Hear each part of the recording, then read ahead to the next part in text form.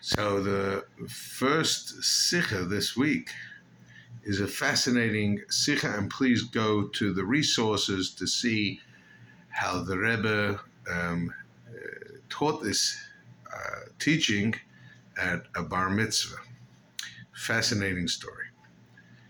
But the gist is that Shimon and Levi were bar mitzvah when they went to take revenge for their sister.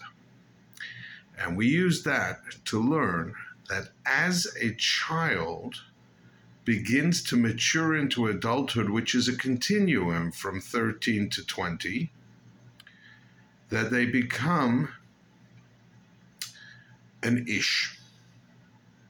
Yet the Rabbeim would teach a Torah on the word Odom. And there's something fascinating. In life, we are taught mitzvahs. We're taught the observances. And there's generations of people who were taught the observances and found no meaning in it and dumped it. As we mature, we incorporate our own kavanah, we incorporate our own feelings and our own meaning into the mitzvahs. And we make the mitzvahs our own, and they become personal.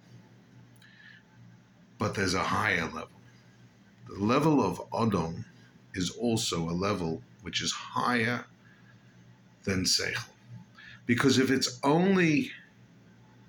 we only do our avodah because we've figured out how it works for us, and what happens when it doesn't? What happens when the day comes and it just doesn't work for us anymore?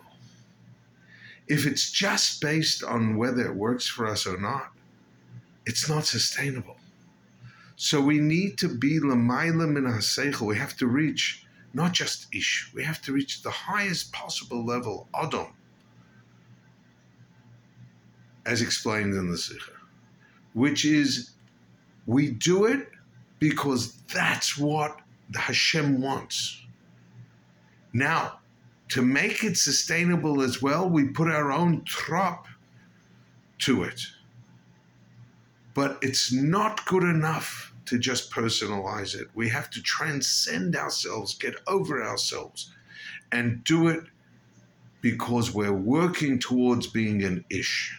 Good luck on the continuum of emotional and intellectual maturity. And when you reach full maturity, transcend that maturity.